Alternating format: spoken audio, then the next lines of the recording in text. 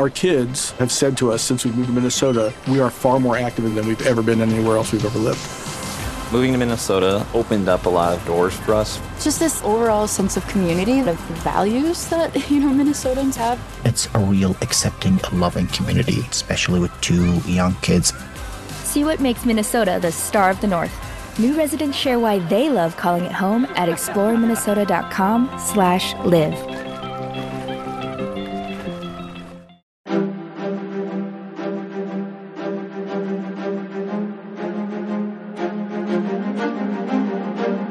Hello, and thank you for listening to The History of World War II podcast, episode 313, Retreat to Bataan.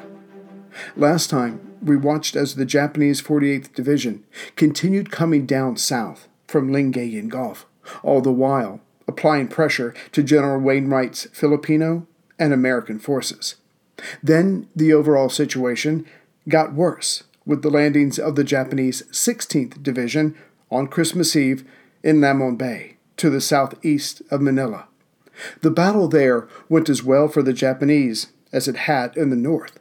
Of course, there were no large guns to help hold back the invaders in the south, as they were all kept on the west coast to stop any landings there. To let troops land there would have meant for them a relatively easy drive north to Manila.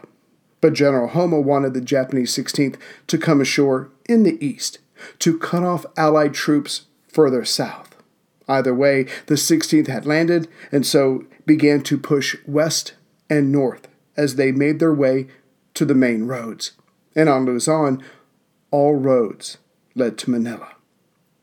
However, as well as the overall campaign was going for General Homa, he knew that as long as the Allies held out on Bataan, Manila Bay, just east and south of the peninsula, was threatened enough to negate its use for future nearby invasions.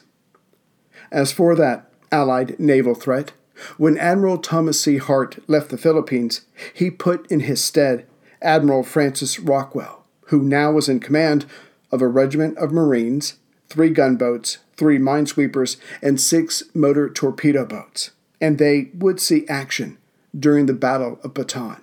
For now, Hart's instructions to Rockwell was that the naval base at Cavite, another peninsula, this one 6 miles to the southwest of Manila, was to be abandoned and all excess fuel destroyed, along with any other useful supplies that could not be carried away.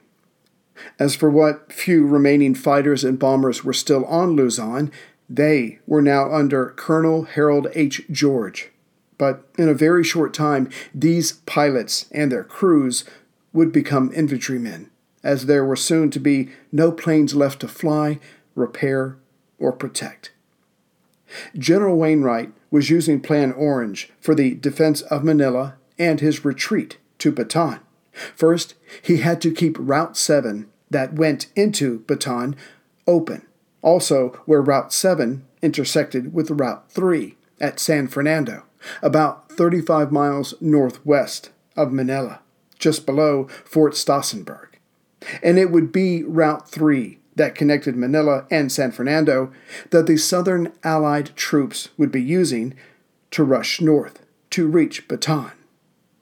To give time for troops and supplies to reach Bataan and Corregidor, Wainwright would set up 5 defensive lines in the Luzon Central Plain that led to Manila, with D1 being the most north, just below Lingayen Gulf, and the last, D5, right above Fort Stauffenberg, for the territory below the fort was needed for the transferring of troops and supplies.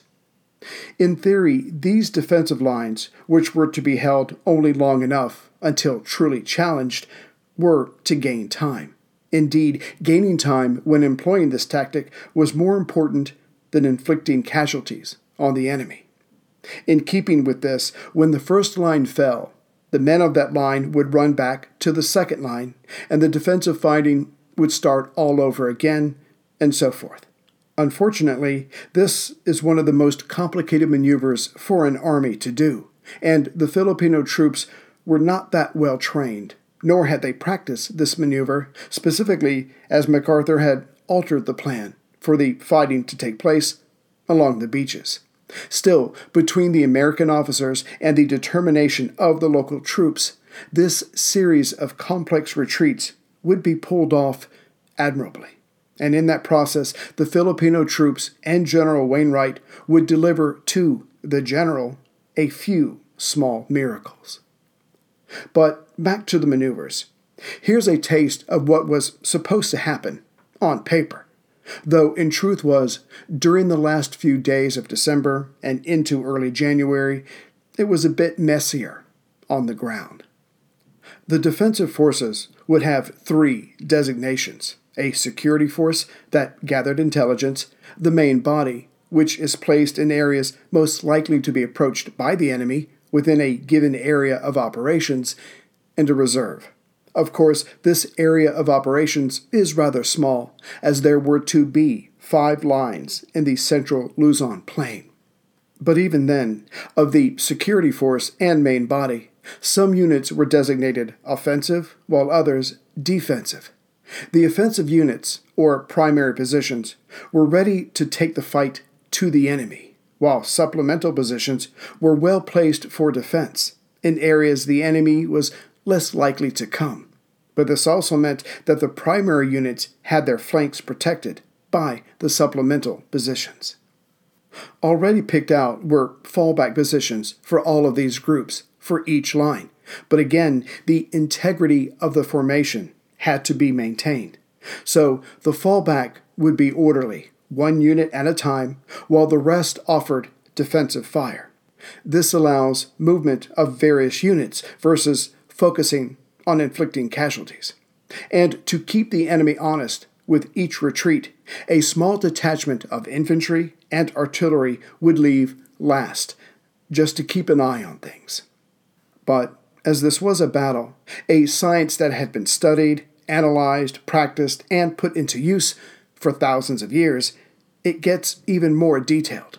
There is a delay line, a trigger line, and a disengagement line.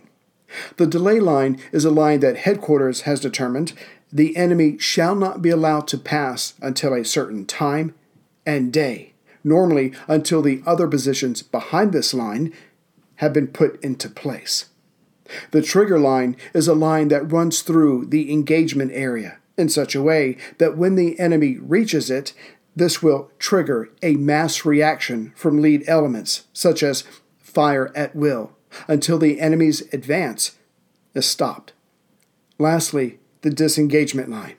Like it sounds, it is a line that once it is crossed, the various units will retreat back to the next pre-established defensive position to start all over again.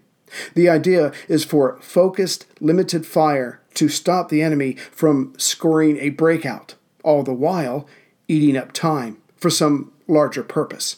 Also, to avoid casualties by friendly fire.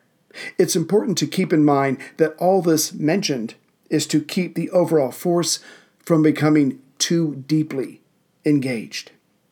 And it gets even more complicated with successive and/or alternate positions, but the point has been made.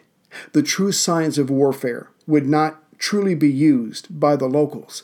Instead, guts and determination would be the basis that this Battle of Manila would be fought.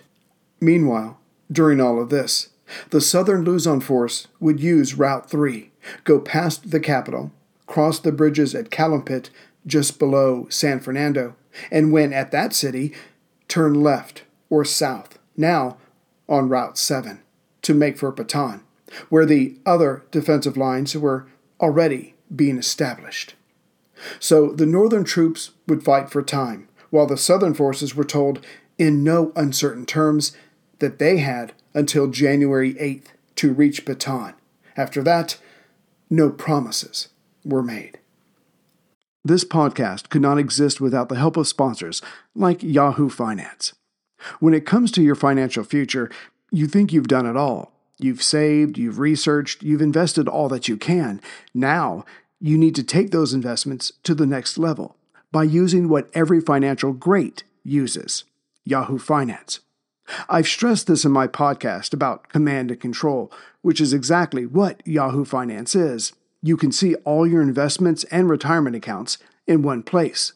You can consolidate your views from multiple accounts into one hub and access the expert analysis you need to tend to your entire portfolio with confidence. Yahoo Finance has been around for more than 25 years, and they've worked things out. You've got the tools you need right at your fingertips. I open up my Yahoo Finance, and within seconds, I can see how my stocks and investments are doing. And basically, investing is all about growth. And in order to grow, you need to know what's going on. For comprehensive financial news and analysis, visit the brand behind every great investor, yahoofinance.com. The #1 financial destination, yahoofinance.com. That's yahoofinance.com. The 5 D lines had been scouted out years ago, and each one was tied to a natural barrier, a river or a height, to give the defenders the best chance of success. Basically, each line was one night's march away from the next line, which tied in with the overall plan that each line was meant to hold out for only a single day. Also factored into this, the central Luzon plain was simply too wide for the available forces to properly defend. As for Brigadier General James Weaver's Provisional Tank Group, they would focus their turrets on turns in a road or in a place that had a narrow view, positioning themselves on both sides of the road to maximize their firepower. This also kept their own escape route open. Again, the idea was to delay, always gaining time for the retreating infantry around them. Engineers, mostly from the 91st Philippine Division, would be responsible for the roads and bridges just ahead of the forces falling back, as in they made sure they were passable for their comrades and then impassable for the enemy. But working against this solid, long thought-out retreat and defense plan was that the enemy completely controlled the skies, and as stated, the planners were attempting to supply the troops fighting on the 5 defensive lines that were practically always on the move, while simultaneously supplying Bataan and Corregidor. This would directly affect the supplies for the men attempting to hold back the Japanese in the north. On December 24th, in the afternoon, the North Luzon force was positioned on the D1 line, just below the southern end of Lingayen Gulf. Positioned from Urdaneta on the east side of the Central Plain to San Carlos in the relative center, and ending at Aguilar, furthest west, on Route 13. Per the plan, they were to hold out until 1900 hours, or 7 p.m., then fall back to the Agno River, which is where we left the North Luzon force previously. However, the 26th Cavalry had already fallen back across the Agno to Tayug, on the eastern edge of the plain. This town marked the far right flank of the D2 line. Besides resting from their fighting since the enemy had landed, it is a military maxim to have a mobile force on the flank to either help stymie the enemy or take advantage of any mistakes they might make. In the center of the defensive D1 line was the 11th Philippine Division with the 192nd Tank Battalion acting as an anchor for the entire line, and hopefully more tanks from the 194th coming from Manila would arrive soon, which left the left or west flank. There, the 21st Philippine Division would take position. These were the freshest troops, as they had yet to face the Japanese. To their left was the Zambales Mountains, hence no threat was expected from that direction. As his forces reached the D1 line, General Homa could feel that his men were facing something different here, something different than before. The enemy seemed more organized and determined. This could not stand. Although General Homa could not know that this current line, the D1, was the first of 5 specific lines, his real concern was a bit further south, along the Agno River, the Allies' D2 line. That would be a more formidable position, as opposed to what his men were facing now. So instead of hitting the enemy along the entire line, he would consolidate his forces and then hit in two specific places when he got to the Agno. The 9th Reconnaissance and the 1st Formosa Regiment were put together and told to hit San Carlos, just left of center of the D2 line, when the time came. There they would be going up against the Philippine 11th Division. This left the rest of the 48th Division to hit the 26th Cavalry Regiment at Tayug on the far Allied right flank, who were already at the D2 position. Again, not knowing the Allied plan, Homo would, fortunately for him, negate the D1 line by going after the 26th Cavalry already on the right end of the D2 line. Homo wanted the enemy cavalry unit slapped around enough by his infantry and artillery to then allow some of his tanks to get past them unencumbered. Once this happened, he knew the enemy would retreat from Tayug, and prudence would demand that the rest of the line follow suit. Indeed, if all went perfectly, his tanks would not be stopped, and they would be able to push on south on Route 5 to capture, or even better, get past the Filipino infantry. And if that happened, the race was on. Again, it would all have to break his way, but it was possible that Homo's tanks could travel down Route 5 and then turn up Route 3 to take the bridges at Calumpit, which the Allies desperately needed to get all troops to Bataan. This battle, nay, the entire war, could end right here. Sure enough, the men of the trusty 48th Division went in, and though taking losses, started pushing back the horsemen. The 26th Cavalry radioed to headquarters of their worsening situation, but they were told to hold out a little longer, which the 26th somehow did. The first miracle for Wainwright and MacArthur. As the fighting was not going well on the right flank, at 1900 hours, as planned, Wainwright ordered the 19th Division, already along the Agno, to begin to blow the bridges there, and then position themselves behind the D2 line. As for the far Allied right flank, not until noon the next day, December 25th, was the 26th Cavalry deemed sufficiently softened up to send forward the advance armored element of the Japanese 28th Reconnaissance Regiment. Such was the fierceness of the horsemen, whereas General Homo would have preferred that they had been wiped out the first day. Either way, as bravely as the Philippine horsemen had fought, the battle here was over. The 26th retreated. By 0400 of December 26th, Tayug was taken by the Japanese. Still, as the Allied right had not folded in on itself or allowed itself to be smashed, it was General Homo's plan of a mad dash south that was smashed. With D2 no longer being defensible, this allowed the larger nearby Japanese unit, the 48th Division, to cross the Agno that afternoon at 1800, near Villasis, just right of center, on December 26th. With this breach, later that afternoon, Wainwright ordered the 11th Division to head down Route 3 to the D3 line. On that same day, December 26th, MacArthur declared Manila an open city.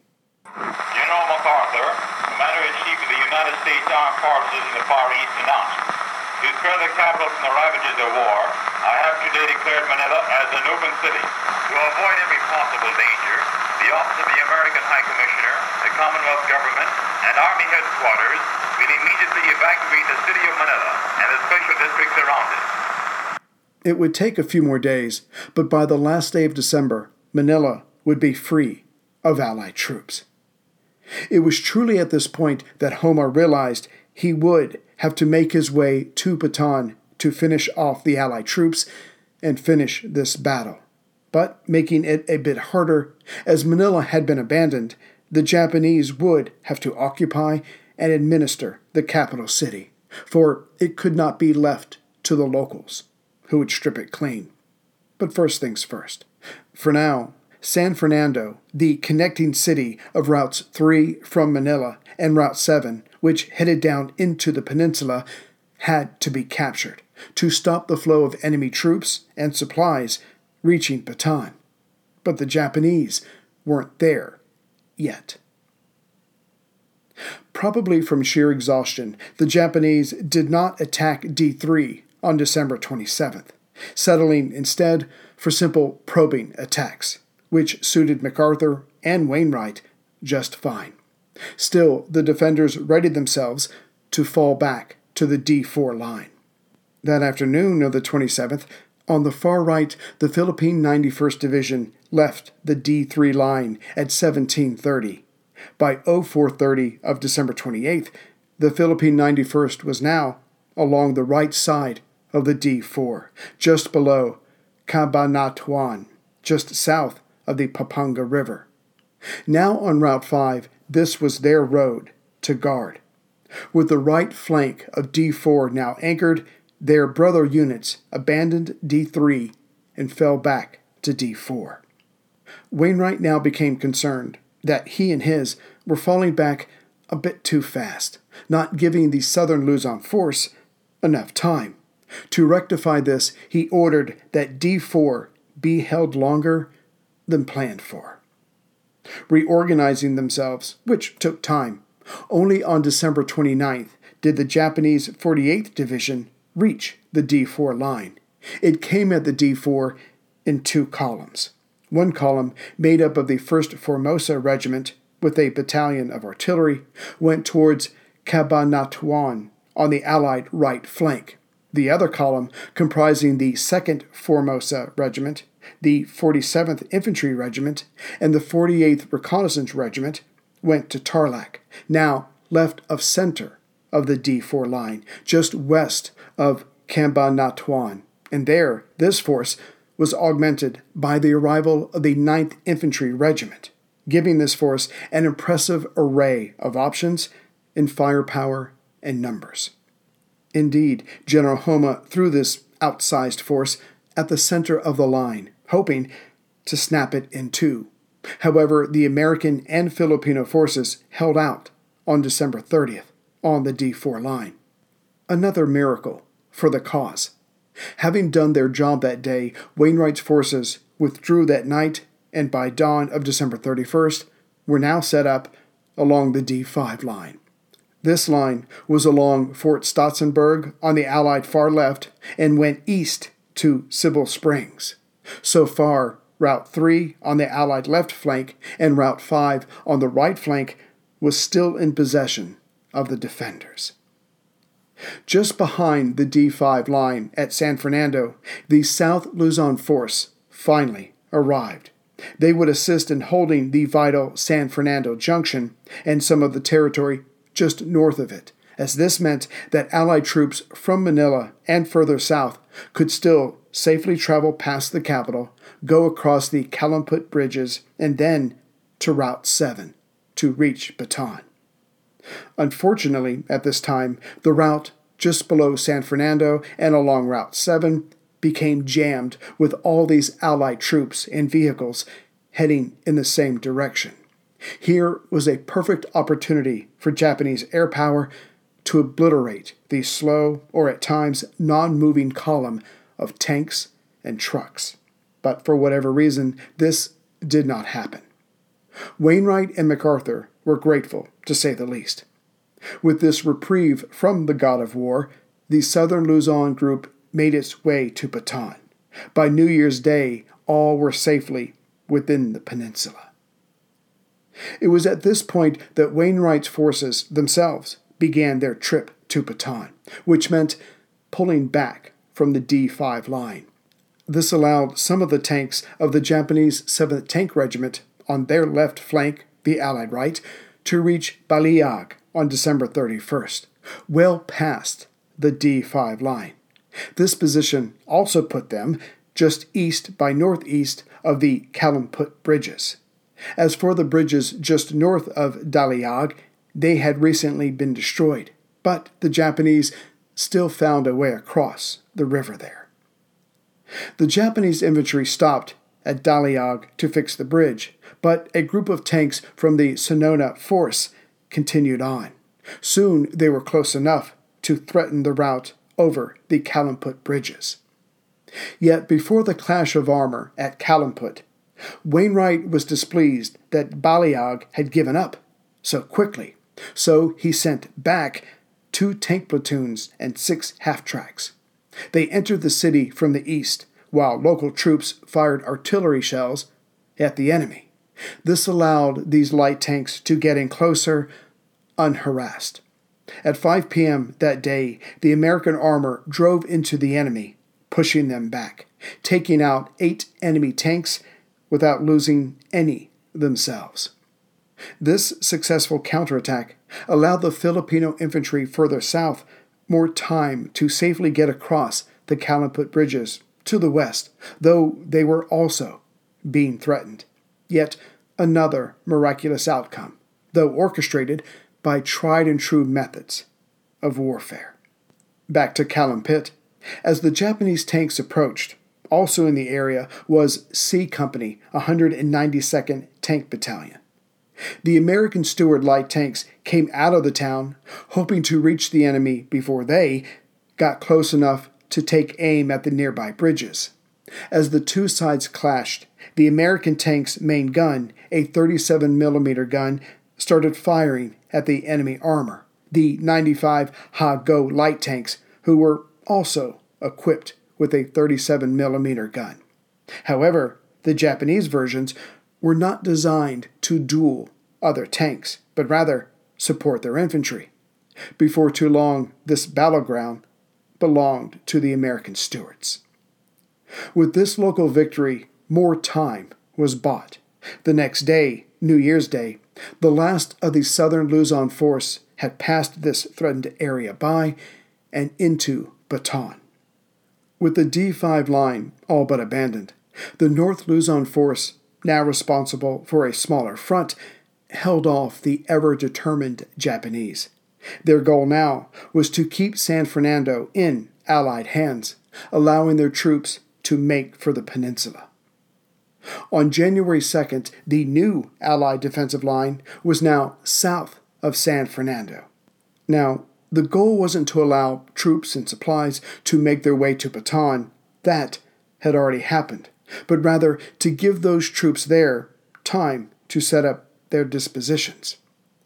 For the first few days of the new year, the Japanese 48th Division pounded on the Philippine 11th and 21st Divisions, but these men would not give up.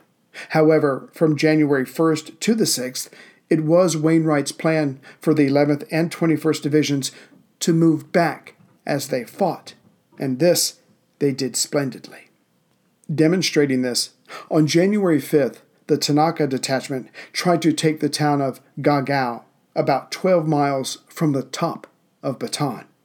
Early that morning, before the sun appeared, a Japanese favorite tactic, the detachment charged across an open field, hoping to surprise the Filipinos. Instead, expecting something like this, the defenders opened up with their artillery, while their comrades covered the guns. The first charge was stopped, as was the second and third. By the time the attackers gave up, the Tanaka detachment was no longer an effective unit. And in this way, Wainwright's rear guard forces pulled back to Layek, at the top of the peninsula, to a single bridge across the Kutu River. There, the redoubtable 26th Cavalry, parts of the 11th Philippine and 21st Divisions, with a few tanks, held up the Japanese, while the rest of the North Luzon force crossed into the peninsula. Being one of the first to engage the enemy, as well as being one of the last, on January 7th at 7 a.m., the 26th Cavalry crossed the Kutu River into Bataan. The bridge was then blown. General Homa now completely controlled central Luzon. But now, Operation 1, the major plan of the Japanese Imperial Army staff to take what they wanted in the Southeast Pacific, came to inflict its own casualty, that being General Homa. It had been decided previously that on a set day, the vaunted 48th Division would leave the Philippines and help with the invasion of the Netherlands East Indies, and that day had just come. Like that, Homa had lost his best division. He would now have to rely on the 16th Division, which had come ashore at Lamon Bay, but again were not respected as a fighting force, and the 65th Independent Mixed Brigade. The 65th was a unit of mobilized reservists, appropriate for occupation duties only. To balance this out, MacArthur had lost about 13,000 troops so far, though some of those had been desertions. Still, it was possible for Homa to achieve his goal of victory within the 50-day timetable. For now, the victor of Luzon settled himself into Manila and asked, how much fight do the defenders still have in them? Greetings, everyone, from Central Virginia. Sorry for the background noise during this, but I have been kicked out of my office because some deem that a child's education is more important than this podcast. I think we all know the truth. Anyway, I just wanted to thank some new members and say hi and thank you very much to those who have recently donated. So the first member that I'd like to say hi to is Louis Barrios from Jacksonville, Florida, Mark Ferris from Madison, Alabama, Dylan Porter, St. John's, Newfoundland. And as far as those who have donated recently, there's Douglas Forbes, Robert Graydon, and Ken Jacob. And Ken Jacob. Good job. Thank you. So, again, thank you for keeping the show afloat, and as well as my hobbies and habits. Some are healthy, some are not, I guess. I don't know. Anyway, so we'll see you as soon as we can with the next episode. Take care, everyone. That's my line. Our kids have said to us since we moved to Minnesota, we are far more active than we've ever been anywhere else we've ever lived. Moving to Minnesota opened up a lot of doors for us. Just this overall sense of community, of values that, Minnesotans have. It's a real accepting, loving community, especially with two young kids. See what makes Minnesota the star of the North. New residents share why they love calling it home at exploreminnesota.com/live.